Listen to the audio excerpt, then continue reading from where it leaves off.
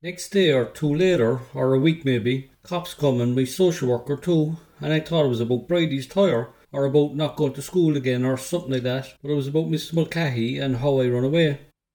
The social worker, whatever this one's name was like to my mother, "Turn that music down!"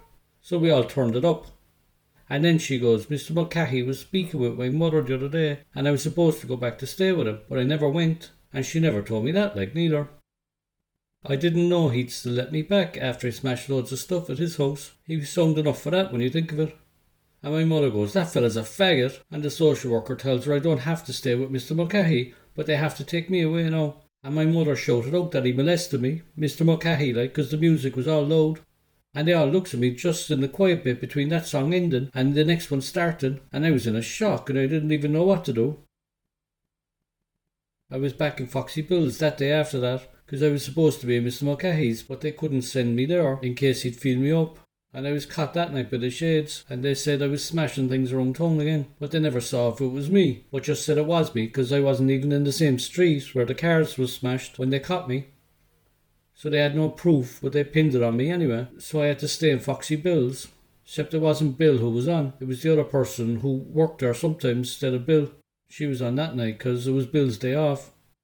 Well, sometimes there'd be a guard stay there too, or sometimes there'd be just one on. That night it was your one only. She'd done a load of writing all the time and gave me no fag like Bill would any day, and she'd write down I didn't eat nothing, and that I'd thrown my dinner on the floor, and that I shouted for a cigarette, and I was abusive, and that I spat at her, and she had to call for assistance when I wouldn't go to bed. She'd write all that. Say nothing like, but just write. And then they locks the door after I went in and all. Bill never locked no door. He told her before not to lock no door on me neither. But that night she locked it, 'cause she probably thought I was a queer and all over Mr Mulcahy and what they all thought he done. I don't know why I said it happened, 'cause I got nothing but grief over it. But my mother said it did, and she's my mother like. And I felt worse even, 'cause they all mocked me and wouldn't talk with me, and my mother too even. She made me all funny about it, and told me say he felt me up, and that we done queer stuff all the time. Why would I want to be saying that? It wasn't her at all, really, when you think about it either. I know that now, obviously, like. And my mother only told me that herself the other day when I asked her on the phone. I goes, "Remember Mr Mulcahy?" And she made out like she didn't, but I knew she did. "Why did you make me say he done that to me?" I goes. And she made a joke of it first, but then I kept asking, and she goes she was a scared about Killian, see. She thought I'd turn Killian queer too, see, if Mr Mulcahy turned me queer. She was looking out for my brother at the time, 'cause they was only fighting mostly 'cause Killian didn't want to live in our house no more, not even in the new house we were going to be moving into. And that's how mothers think, see, they're all like that. In fact, Mr Mulcahy never touched me up, or anything like that at all, like, and that's a fact. He never turned me a bender neither. My mother even know, if you asked her, says he did for a bit till I seen to him, but I was definitely never no bender me. I had a girlfriend and all for ages, ask anyone.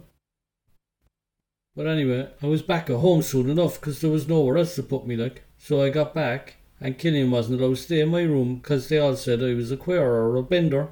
They was running away for ages. When I walk into a room, Killian too. Messing like, but serious too in case they caught it. Stacey was alright, but Killian and my mother was like, "I have something to do," and then they'd run out the door laughing. They got good friends then, the two of them, like, but they wouldn't say much any other time to me neither, like. And I saw Con one or two times at that time, and he had all tears in his eyes and all, and rubbing him. And he goes, he was fair sad about what that bastard Mulcahy done to me, and that at least my mother was going to be screwing him more than he ever done to me, getting her own backs on him.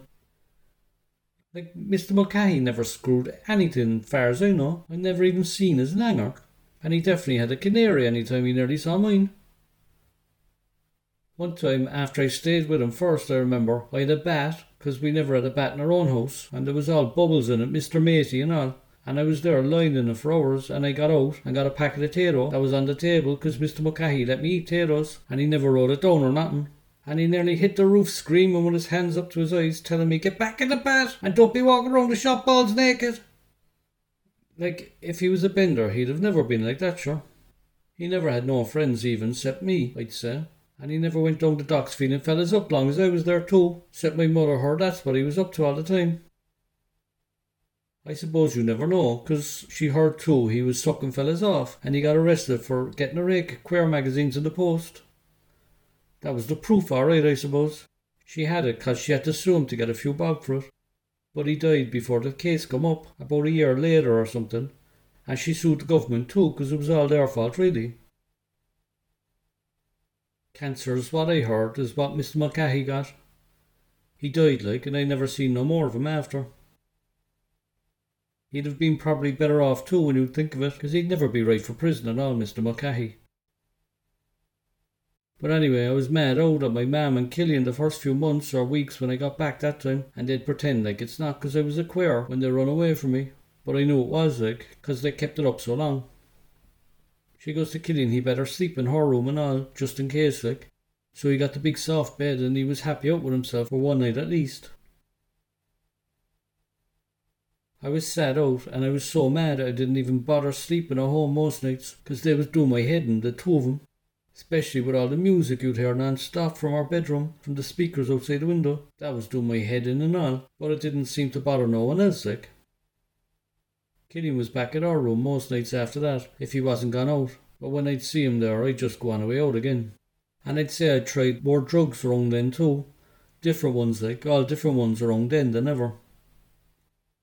And I didn't bother with school no more at that time, and I'd fall asleep in different houses at parties and in parks and all sometimes, 'cause it wasn't cold or nothing. I couldn't even feel it anyway, 'cause I'd be out of it, me.